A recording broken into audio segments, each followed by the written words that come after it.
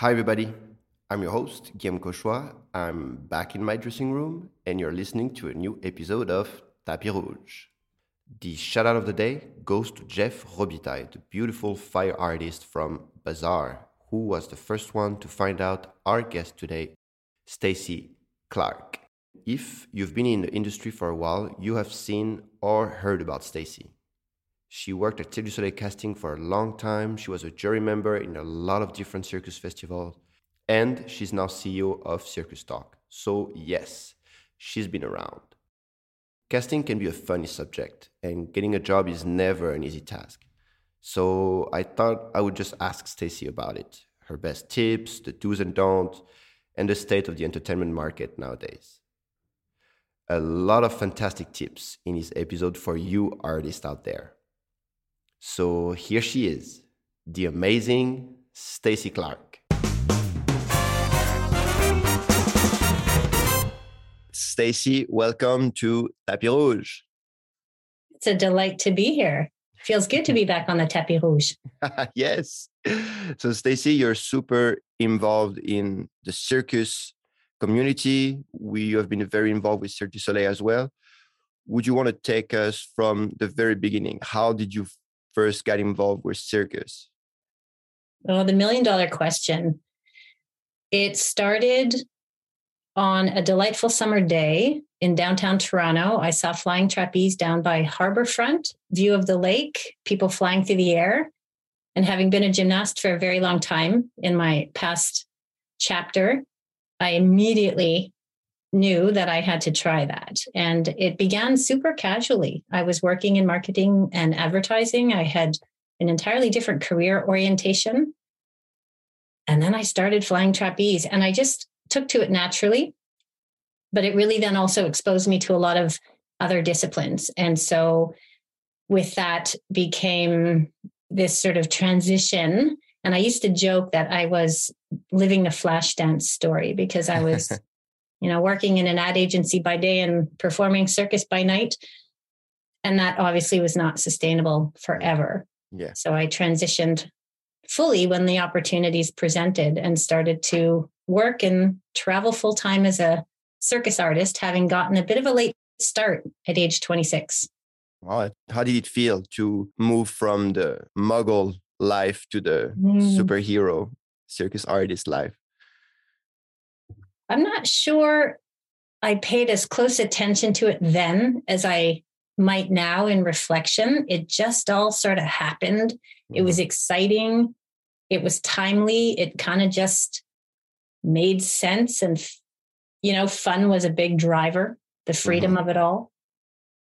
I was really lucky because the agency I was working at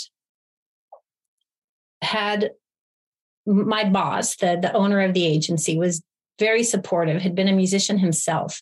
And more or less at the time where it came to make a large decision, do I sort of nip this in the bud and move forward with this circus career while I still can physically?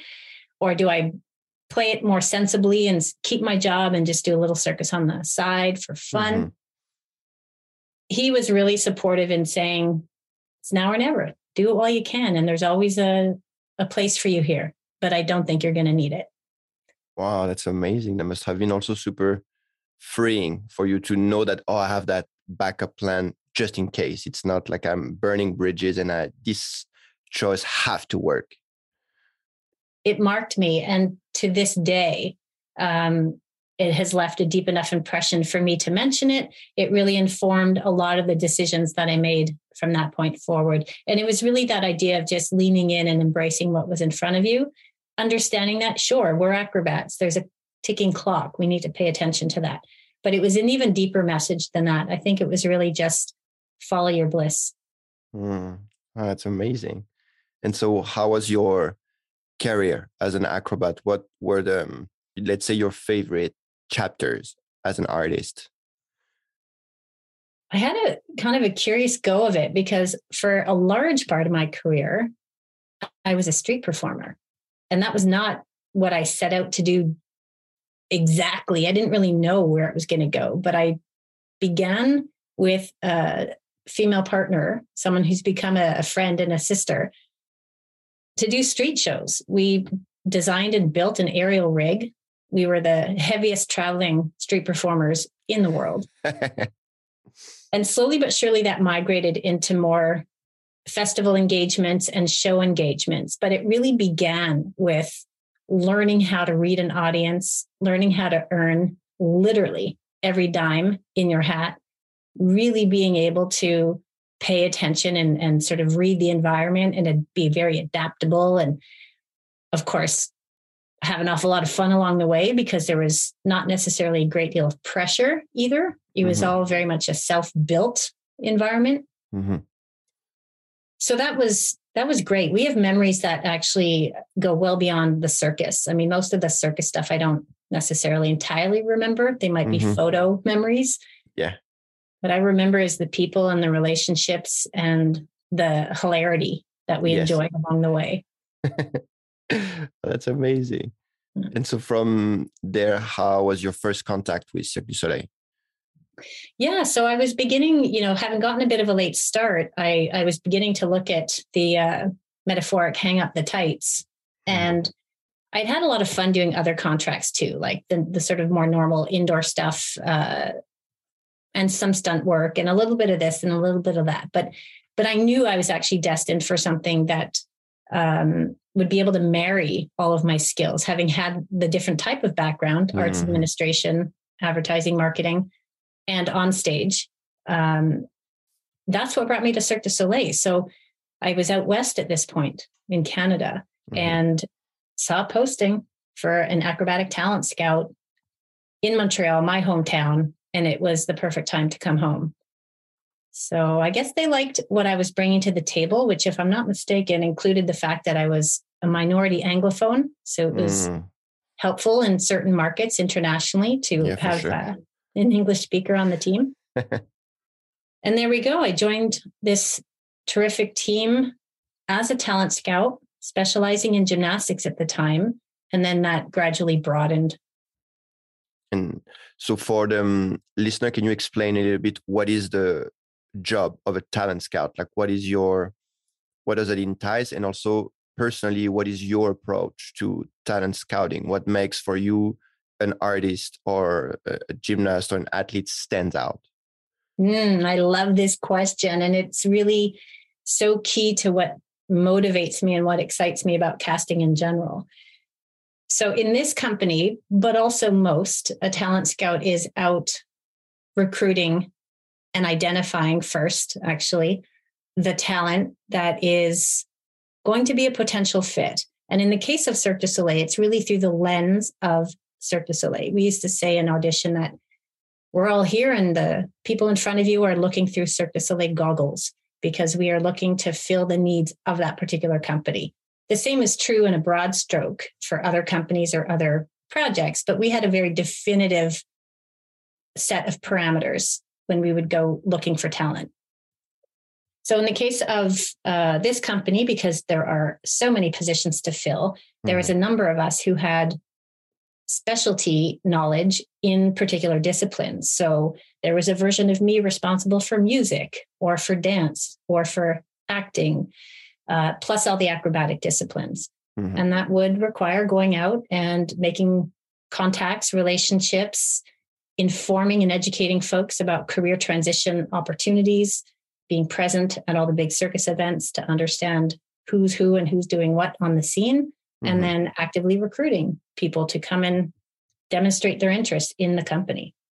So when you would go to a festival, for example, you would find talent that would potentially fit the needs of the company. And from there, you chit chat. And then would you offer these artists to audition for the company? Or in some case, would you have already an audition planned and you would invite them to the audition? Or are you offering a contract? Like, what is the conversation like?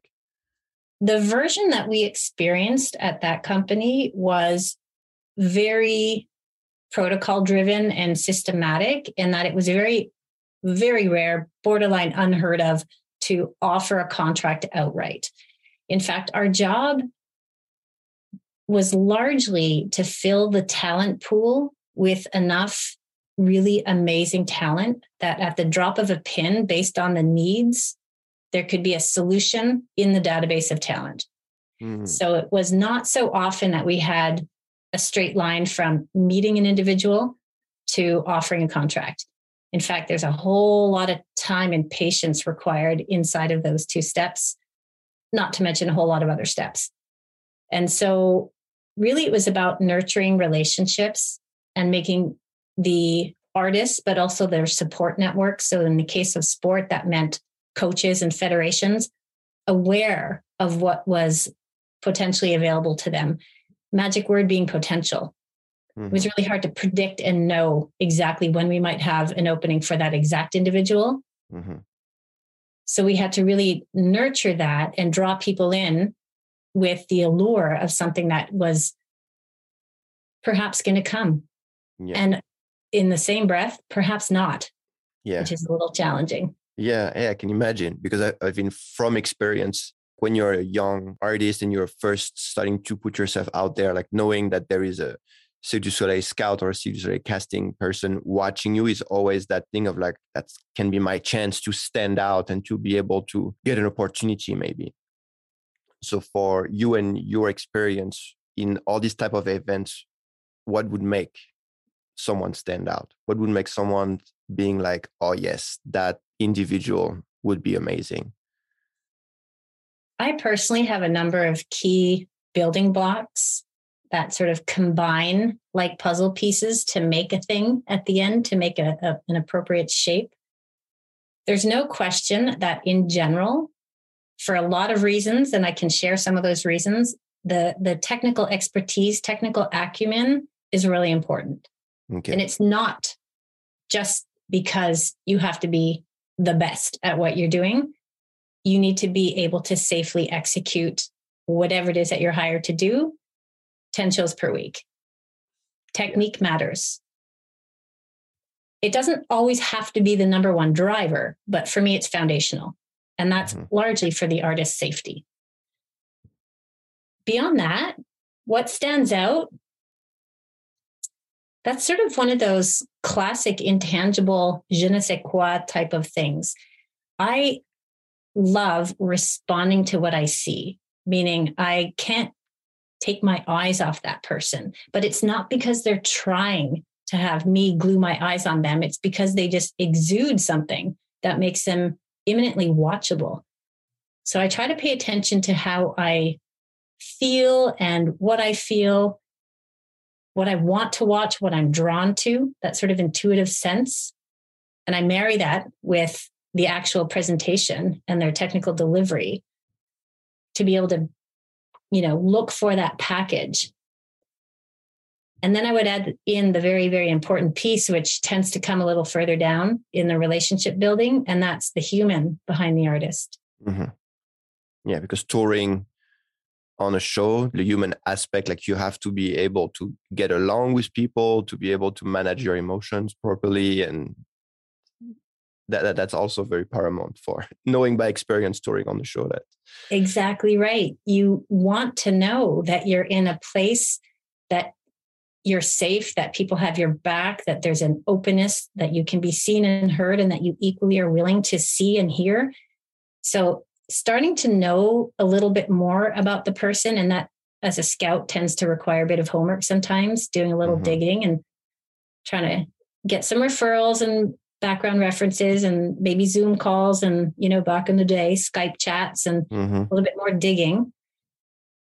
All of that for me combines, and I use this word a lot, but I'd love to describe it, and it's fit. It's finding the best fit. That may not be the best artist in that discipline.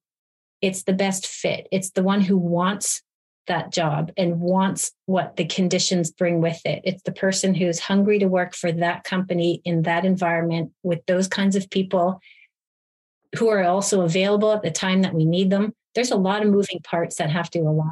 Did it ever happen that your feeling didn't work out? Like, did it ever happen that you found someone, you're like, oh yeah, that person is amazing, and then when the person down the line gets on the show, you realize like, oh, actually, maybe he or she would be a certain way. He ended up not working out.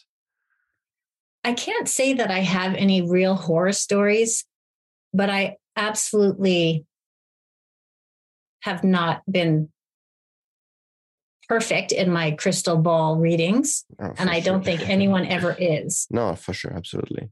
With that said, I'm also a firm believer that fit is equally relative to the situation. Somebody who might thrive in one place may, for very good reasons, unique to them, unknown to the rest of us, not thrive in a different place or a different show.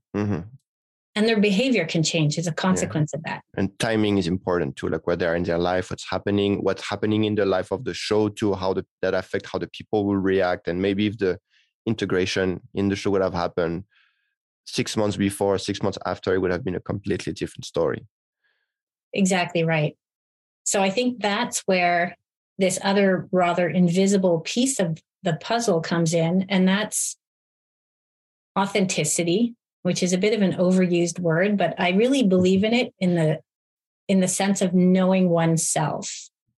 And I teach this a lot today to emerging artists, this idea of really understanding enough about yourself so that you can be genuine and authentic in how you present and as transparent as possible. Yeah. But I think that's super interesting because it is difficult for an artist who is looking for a job to be genuine talking with a scout or a casting agent, because it feels like you want to look your best, you want to sell yourself. And it's, as you said, sales, it's not really something that you learn in circus school.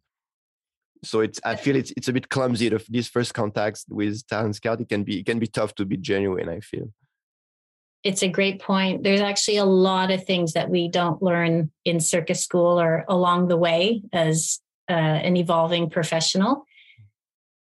If I had a magic wand, I'd help to fix that and actually get people more equipped. Yes.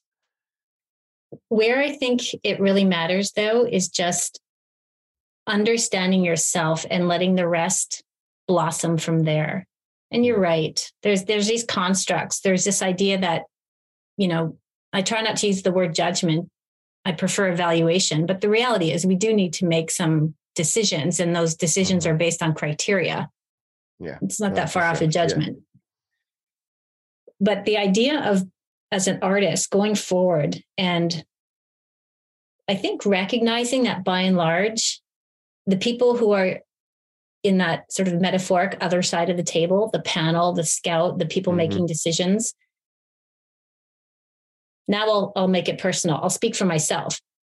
I want artists to be amazing. I want them to succeed. I want to find what I'm looking for. I wish sometimes I could take all of them just because everybody has something. Yeah. And so this idea that there's, that sort of weird power imbalance that can be a little bit frightening and misused and sketch. I really like coming at people as much as possible as an equal. So you're trying to approach the artists and people in a human way, and just to try to understand, like, I have this position, but my job really is to serve your potential and how I can, if I have an opportunity for you to allow your potential to bloom. And if it's not, then it's the best for you. So I'm not trying to deserve you in any way. That's exactly right. And it sounds a little altruistic, a little idealistic. Sometimes it doesn't happen that way. This business moves fast. Decisions are being made. We don't always like how they're made or why they're made. And that is just a bit the nature of the biz. But fundamentally, you're absolutely right. I love this notion of thinking we are in service of bringing you to your full potential. And it's for the greater good. It's for the betterment of the show or the company or the ticket sales and all the things. But those are all the pieces that need to work together to get to the very best product at the end of the day. And from that chapter of being a scout, how did you transition into being a coach on tour? I had this really delightful opportunity to work closely with the development of the show. This was Amaluna. And in doing so, it was sort of tapping into my coach self and my sport past.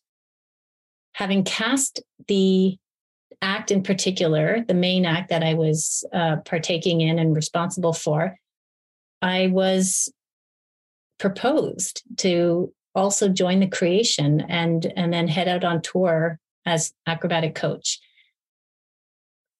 What I didn't realize at the time, and I can't say this was expressly by design, but it sure helped for later, stepping out from behind the table, the casting table, the screen, and stepping right into the thick of it really brought me back to my days as a performer and afforded me the chance later down the road to come back to casting with a whole new perspective.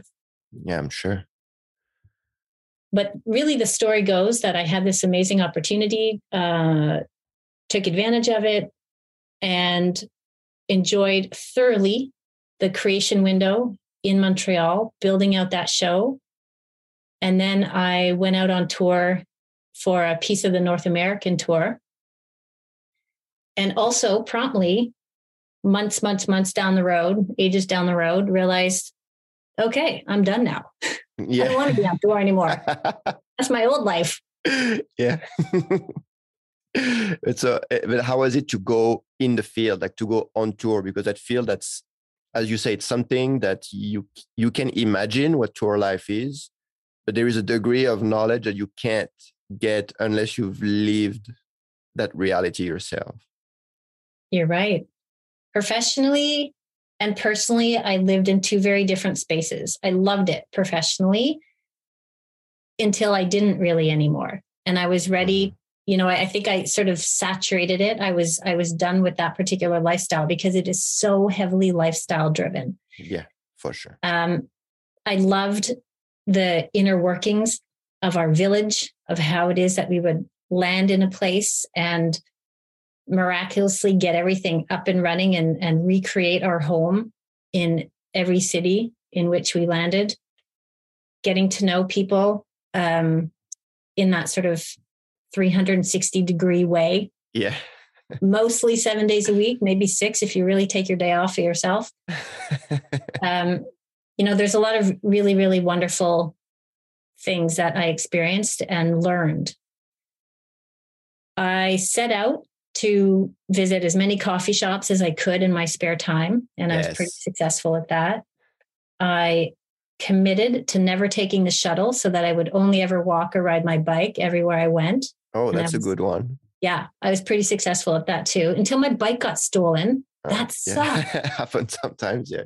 But here's a great story, sidebar. My bike gets stolen at the end of one city run. We're into our next city. And I'm thinking, well, I'm not quite ready to just buy another bike, but I'm at least going to go to a bike shop and see if I can rent something and figure things out. And the fantastic guy there loaned me the bike for like 2.5 months. They were just so thrilled to have Cirque du Soleil in town, and we struck up a friendship. And this is the kind of thing you experience when you travel. You get to meet really cool people. Yeah, I had a loaner bike. Yeah, that's super cool. I remember. It reminded me when we were just getting in Portland, Oregon, and it was maybe like 2 days after Artistic Calls. Like we were still in rehearsal before opening the show, and we were at the line at a restaurant, and the lady right before us, I was with 2 friends. She heard us talking about the show, the staging, and she turned around and she was like, "Oh, are you guys working for Cirque du Soleil?" I was like, "Yeah." And she was like, "Oh my God, I saw all the posters everywhere. I'm so excited." And so we had a short chit chat with her. And when was the moment for us to come and pay? The cashier say, "Oh no, the lady who was before us paid for everything." And we were just like, "What?" So we went to see her. We're like, "You paid for our food?" And she was like, "Yeah, I want you guys to have a warm welcome into Portland." And so we were really like, "Wow, thank you so much. That's so nice of you." So that's beautiful. You see, these are the kinds of things that you can't script. You can't make this stuff up. It just has to happen naturally. For sure. Yeah. Beautiful. The other thing I used to do on tour all the time is I'd find a yoga studio and really commit to my practice and go to yoga in whatever city we were in. And that was really cool because I got to experience so many different practices and teachers and studio environments, studio culture. So that was really a fun thing that I would do in my spare time, just making sure that I was staying active, but also in some small way connecting with wherever I was. Yeah, it's true. Participating in like the local activities, it allows you to connect with the cities and the people a bit better, for sure.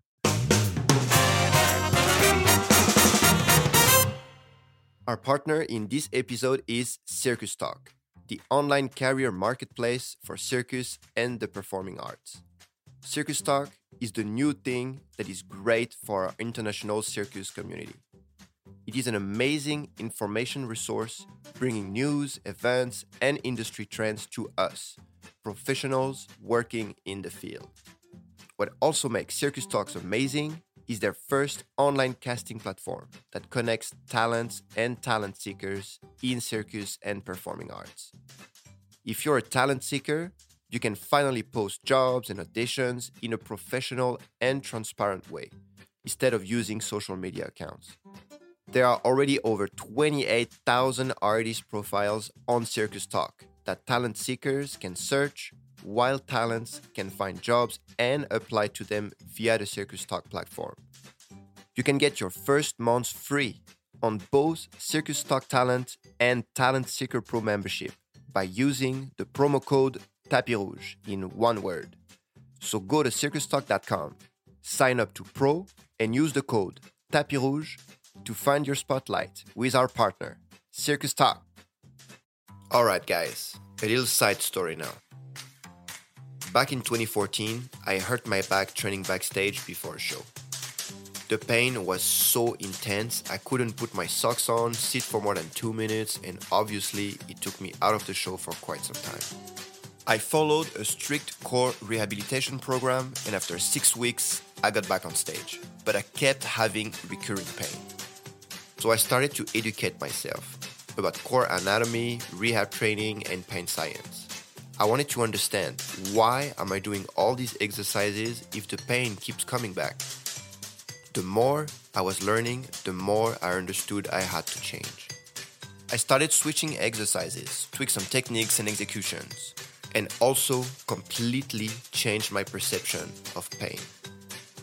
After a couple of weeks, on top of reducing considerably my pain level, I was feeling so much stronger, which increased my confidence to move and better perform on stage.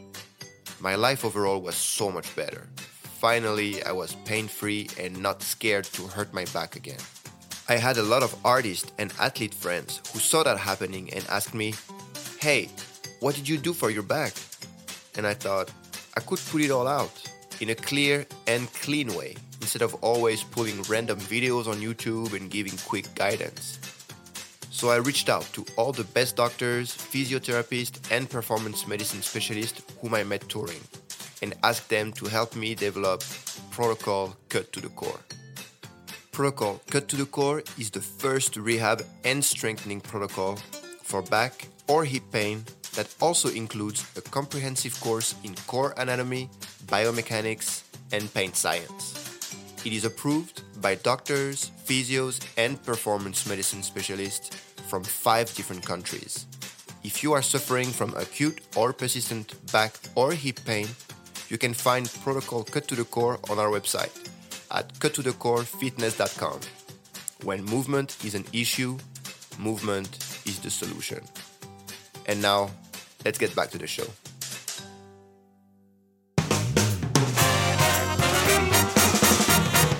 So you said you do the tour live for a couple of years, and then you realize, okay, the lifestyle is not for me.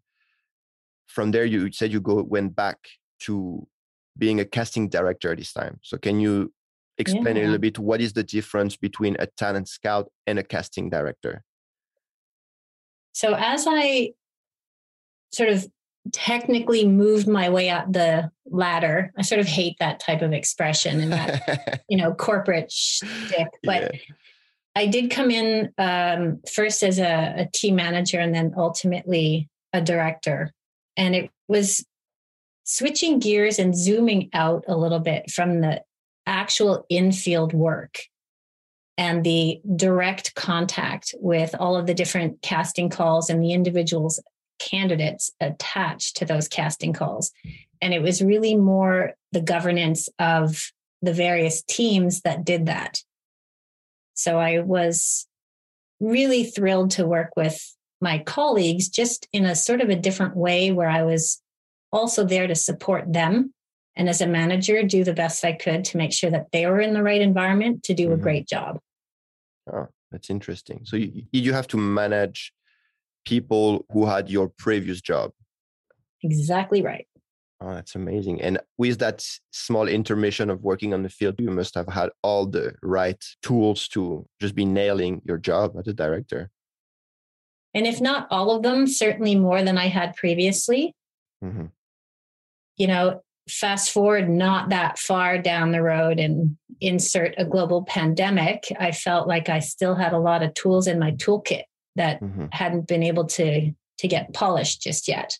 But that's sort of how things go. What I was able to do, though, is find this nice balance. At least it certainly was a great balance for me, of being mindful of everything that I had experienced and learned as a scout, and then equally as a coach and the life on tour away from headquarters, and then bring that back into a place where here we are, yes, under the ICQ sort of protocol and the, again, the kind of more corporate positioning of things at the headquarters, but with a real connection to the fact that at the end of every digital profile, there's a human being. Yeah, for sure. That must have been so great. Also, because I feel when you're on tour, you hear a lot, there is such a disconnection between IHQ in Montreal and the shows. Like, we ask for things, but it feels they don't really understand what we want, or like they don't really understand the timeline that we need and stuff like that. So for you to have been in charge after your experience on tour, I'm sure you must have had a lot of very great feedbacks from the people who are still working in the field. We'd have to ask them to be sure, but I certainly felt like I was doing my best. And honestly, if I had another magic wand to wave, it would be to dive into that much more profoundly, because the struggle is real. You're absolutely right. How things work day to day in a headquarter, and arguably any headquarters, not just the headquarters of that company, and how they are out there in the field are two different realities. And that doesn't mean they can't coexist harmoniously, but it takes an awful lot of work to make sure that the relationships and the communication and the respect and understanding is upheld at all times. Yeah, for sure. And for how many years did you work as a casting director? 3 years. Yeah, just under 3 years, actually, by the time the world changed. Oh, yeah. So you worked as a casting director all the way up to the pandemic, and then... That's correct. As everybody else, you went to do something. Bye-bye. Yes. Yeah, so, I laugh now. It wasn't that funny, to be honest. I don't think it was very funny for anyone. No, for sure. But, but again, this is where we are. This is what we have. The cards have been dealt. And it led to a very different period of time, which is the now time, which is still changing and still not very clear, but we're getting there. For sure. And I would say, how is your overall perception of the circus community? Because as you said before, you were very involved in all the festivals, knowing the who's who and who does what. And I've seen you as like you were a jury member in a lot of festivals. Like it feels like when there is a circus event, you are always kind of in the zeitgeist. How's your perception of the circus community? In terms of its overall health today, there's still a little bit of work to do, I think, to give everybody the same degree of comfort that we might have been feeling pre-pandemic. But there's some really beautiful things that have happened as well. It's like enough things in the solar system have shifted that they haven't all just kind of fallen back into the exact same place that they inhabited before. Meaning we all got a little shook up, and I think that's amazing. What I see now and what I'm hearing firsthand, and feeling as a consequence of what I'm seeing and hearing is this real uptick in social relevance as it relates to the voice of the artist. And where we still do have a lot of work to do in those spaces, and I'm talking about everything from the Me Too movement to Black Lives Matter to enriching the type of diversity that we see on stage. And I'm speaking here of every single possible variation and theme of what is diversity. Yeah, absolutely. This is really starting to traction. Artists' intention, their commitment to being an artist, to identifying as an artist, making art, the significance that circus arts plays, the role it plays within the broader performing arts and within the overall sort of arts climate. I feel like we're taking up more space, and that's amazing. For sure, the pandemic took such a hit into our community, like to have all the show stops, all the travel stops, all the studio closing. Like I feel is the job that we lost, but also it's the whole lifestyle around it. So that to have everything reopening, for sure, we go back into it, but everyone has been changed. You're absolutely right. And not everybody changed in the most healthful of ways. I think we need to be really mindful of the fact that this took a really big toll on a lot of people.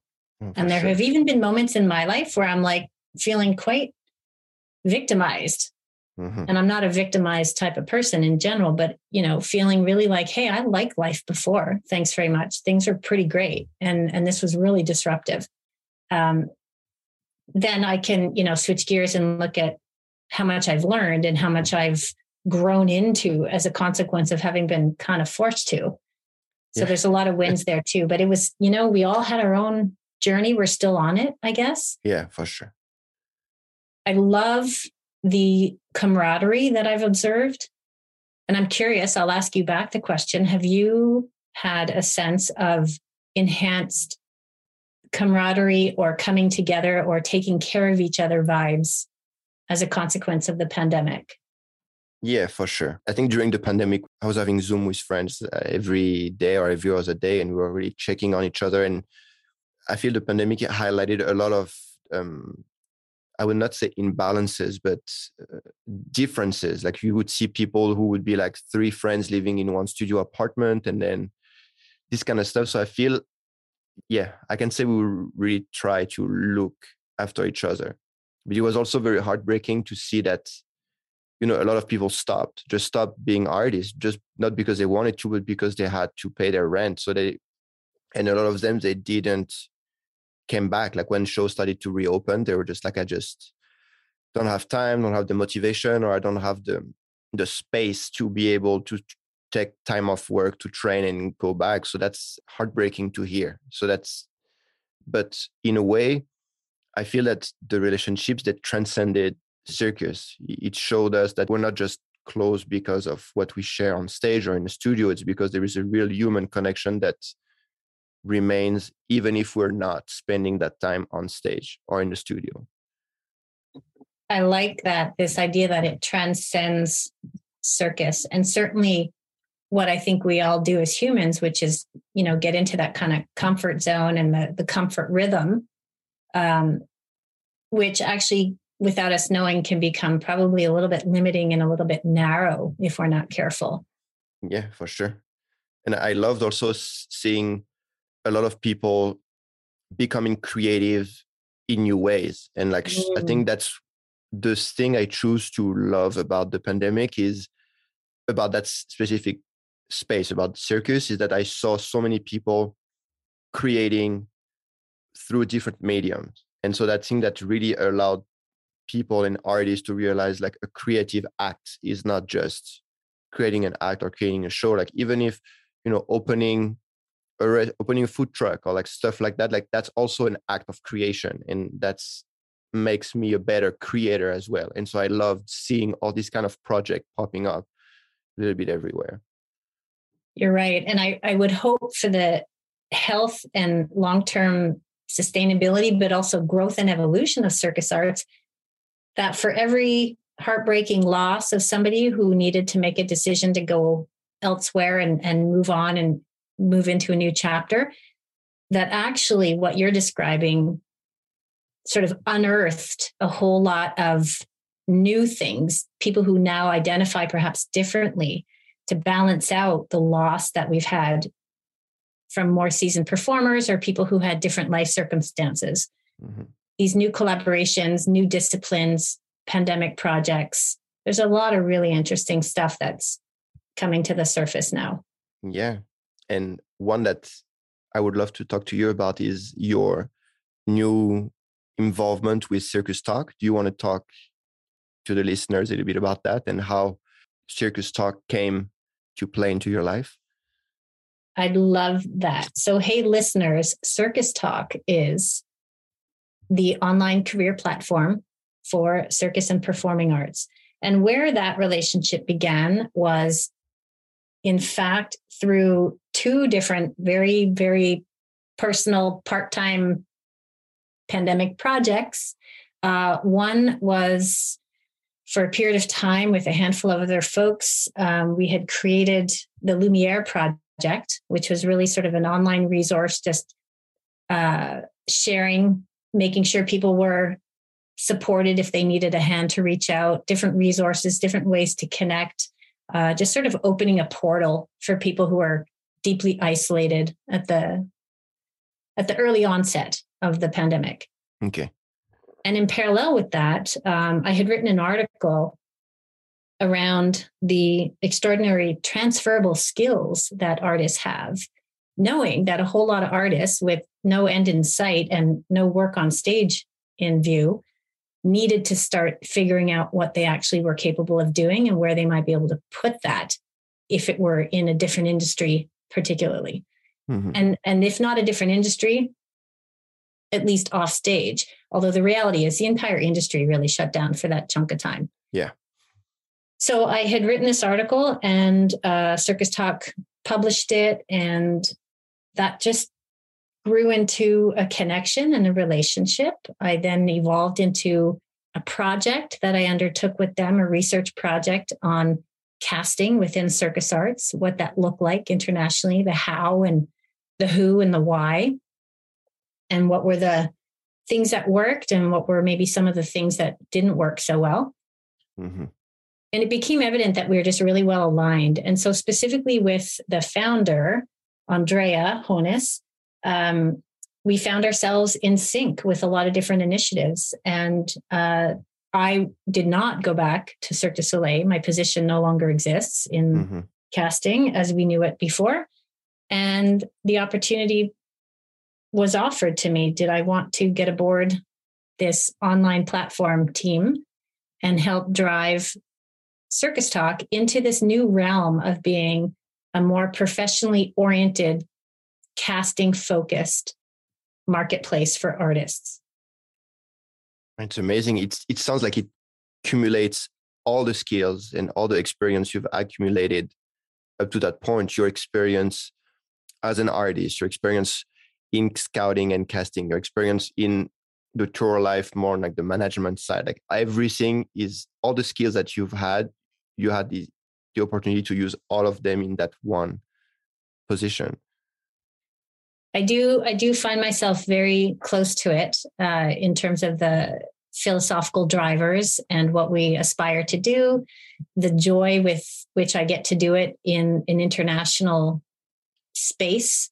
If there's one thing I would say that has really sort of struck me and stuck with me is the fact that those same goggles that I used to wear when I was much more immersed in a single company have now been stripped off, and I have a really broad sense of what's going on in the world of circus arts. It's really afforded me the chance to connect with all different sectors internationally and continue to nurture these new relationships. So I find that really exciting and very, I have a lot to learn and still so much, so many contacts still to evolve. It's a terrific platform with a really solid mandate, very, very strong intentions to serve circus and the broader performing arts.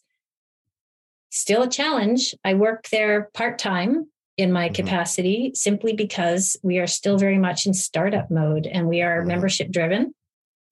And we work really hard to bring amazing content and amazing casting functionality tools to the greater public in order to democratize casting and try to create a more level playing field. And that doesn't exactly equal big bucks.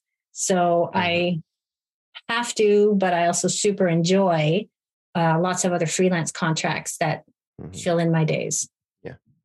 So if I understand properly, the goal of CircusTalk really is to be an online platform where artists can create a profile and be viewed by all the talent seekers, casting people, directors who are looking to put on a show, or if they're searching for an act, they can go on CircusTalk and they can find all these talents there. They can post job auditions and everything. So it's really a place, if you're an artist and you don't know how can I reach out to this company, or like I would love to work, you can create a profile on CircusTalk and you can browse all the job of opportunities. You nailed it. You nailed it. And so the two principal streams really are exactly what you've described. The opportunity to pull together, like a space in which all these different opportunities live together, coming from all different companies, all different parts of the world. Centralized hub with the goal of being a one-stop shop, so that if you're a freelance artist, you can not only enrich and build out your own profile, that it can then be found, searched and found by people who are in the hunt for talent, but you can also be proactive and respond to those casting calls and the audition opportunities that are posted on the site. So this idea of it being a marketplace, we want it to be transactional, where people can come in and build out their network. The other piece that complements all that is our content and news. And so we are an aggregate site for circus news from around the world. And then we do a lot of original material, which is really focused largely on career development. And I say that with sort of quotes in the sense of it being very broad. Sometimes it's very tangible, practical advice. We have a series of pro talks, for example, where I host discussions and a Q&A session with people who sign into the webinar. And my guests are industry leaders, people who are making casting decisions for their respective companies all around the world. So it's a networking idea. Get yourself seen and learn how to ask questions and be part of the industry. And then there's other things that might be a little bit more DEI oriented. Diversity, equity, inclusion, important subjects of how to be more inclusive in our industry. Really, our goal is to pull together all the kind of content that matters, that hopefully in some way can enrich someone, so that overall the industry is just getting better and better and stronger and stronger. That's amazing. And I'm sure this initiative must have come at the perfect moment with all the shows and the industry starting to reopen after the pandemic. I'm sure you must have had a very good traction when things started to reopen. We've seen a real uptick. And what's so interesting, and I've heard this straight from the mouths of people responsible for casting in their own spaces, there are so many job opportunities out there. The goal is to just get them all centralized in a place where everybody can hear about it, and not just people who live in that backyard. Yeah, that's the goal of democracy, is having something be a little bit more transparent and openly available to all kinds of people, because of course that's going to feed the ecosystem.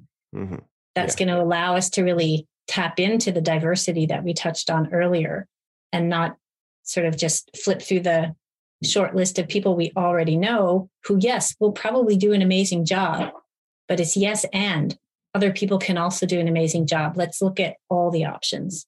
Yeah, for sure. It's funny you're saying that the backyard thing, because it's really something that I've seen. I started circus in France.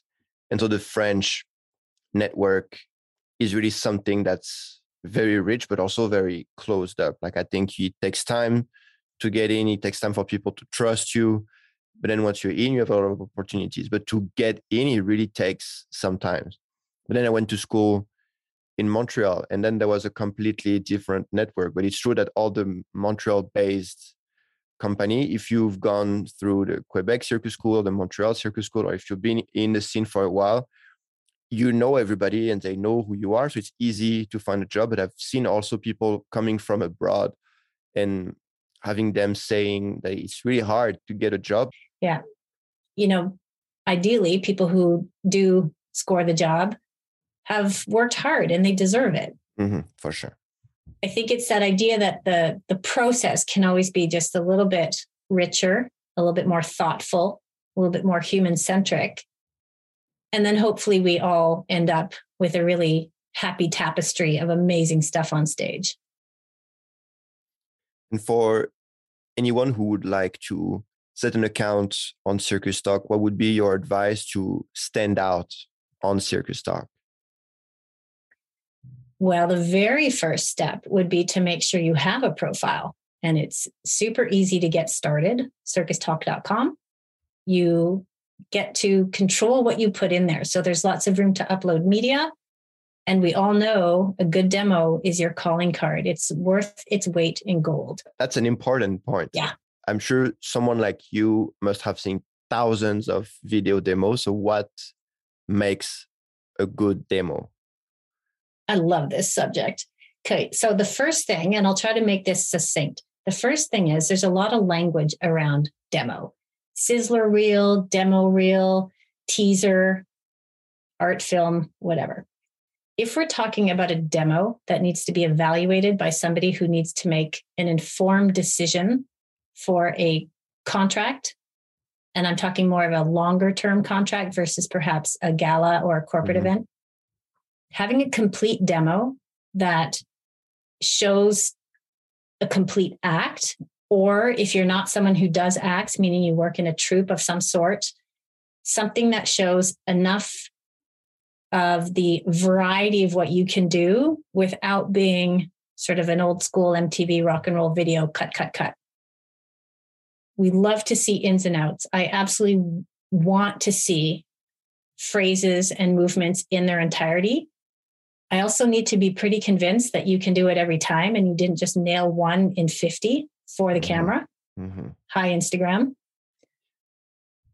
What that looks like for me typically would be potentially a little self-tape or an introduction to the camera, just giving us a little taste of who you are. I teach this a lot, and it goes right into how are you holding yourself? What's your posture look like? Can you keep eye contact with the lens as you introduce yourself? All the little details that are so subtle. And with a little practice, everybody can nail it. But it's our chance, especially at a distance, to sort of get some sense of who you are and what you're about when you're not moving or high up in the air.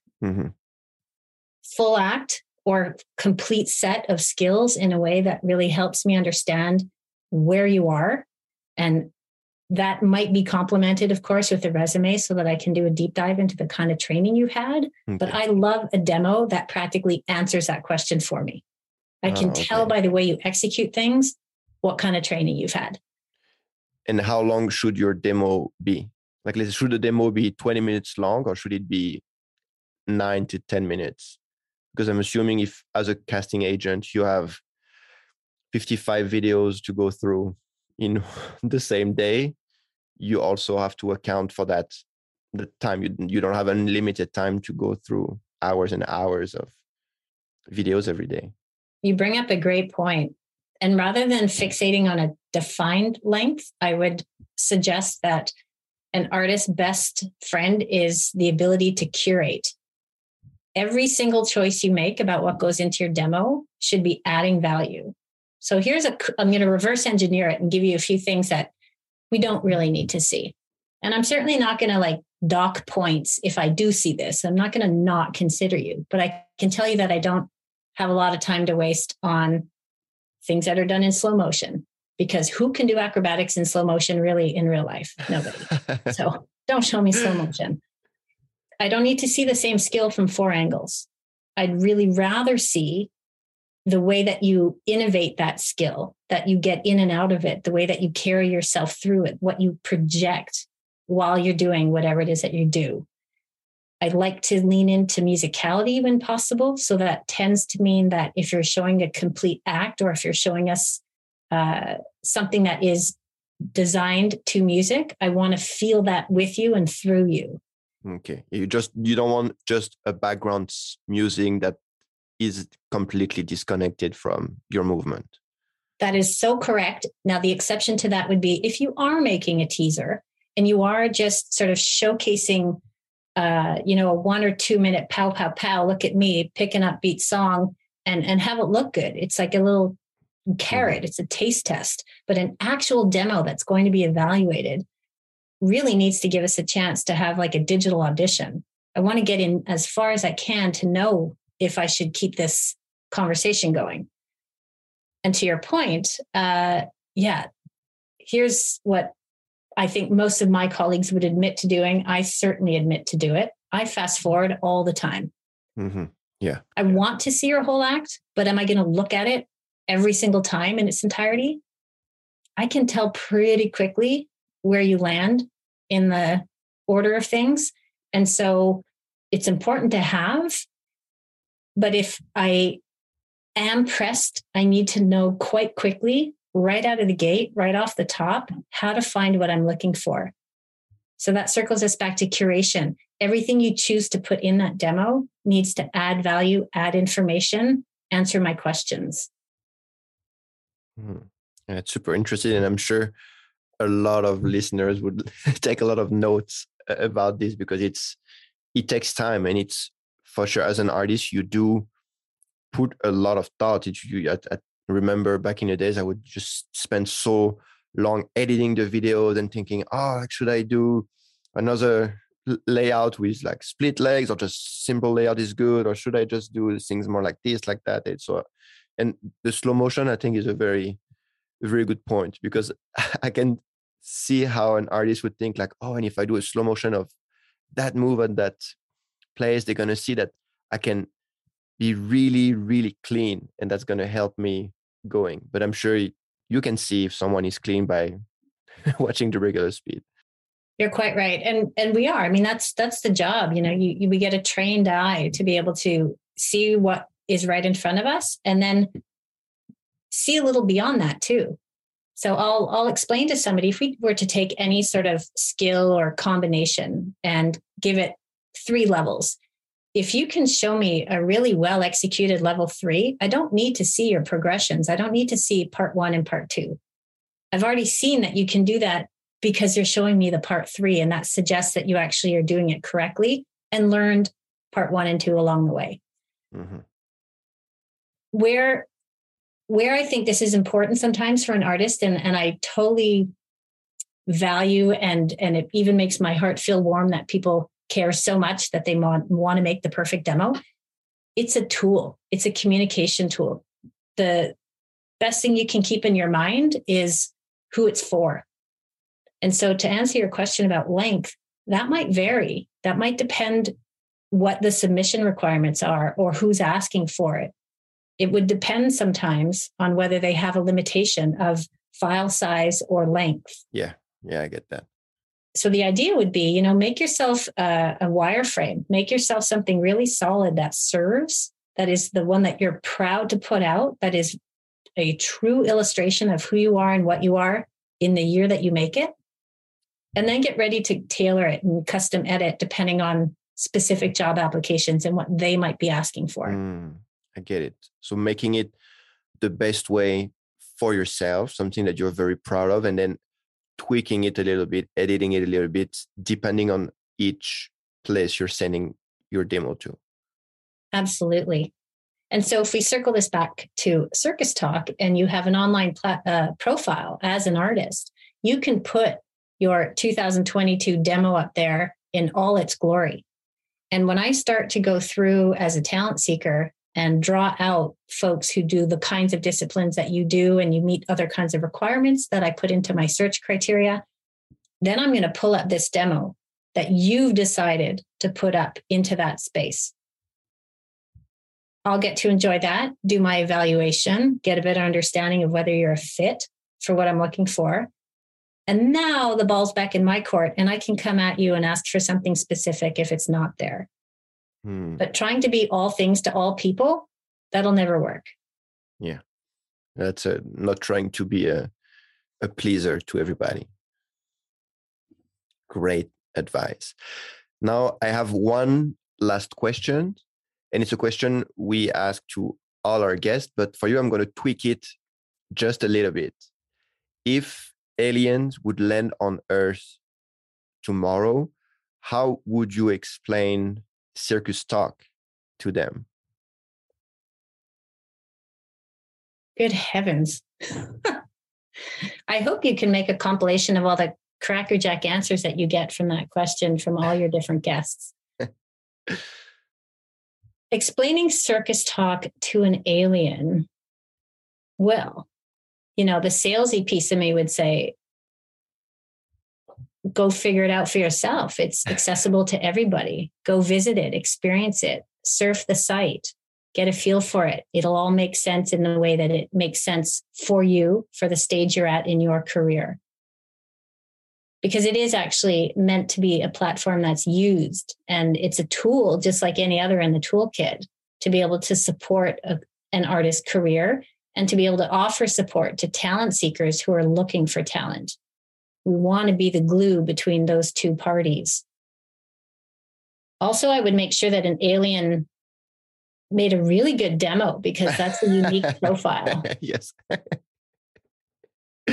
That's a great answer. Stacy, thank you so much for coming and having a chat with me. It was really, really great, and a lot of gold nuggets in there. I'm sure the listeners are going to love it. Well, it's really my pleasure. I'm loving what you're doing, and I wish you all the very best, you and all the members of your family, and a happy return to tour and your own Tapis Rouge. Yes, thank you very much. So I'll see you soon, and until then, take care. Be well. How great is Stacy? It was so nice of her to share all these golden tips about making a demo. If you're in the process of making a new reel, you now know that slow motion won't do much. Now, it's time for you to give us a good rating and review. It doesn't take long, and it really makes a difference for Tapis Rouge. You can find us on Spotify, Apple Podcasts, circustalk.com, or wherever you're getting your podcasts. That's it for today. I wish you a great day and an even better week. Merde, toi toi toi if you're having shows tonight or this week. And as we say in the circus, see you down the road.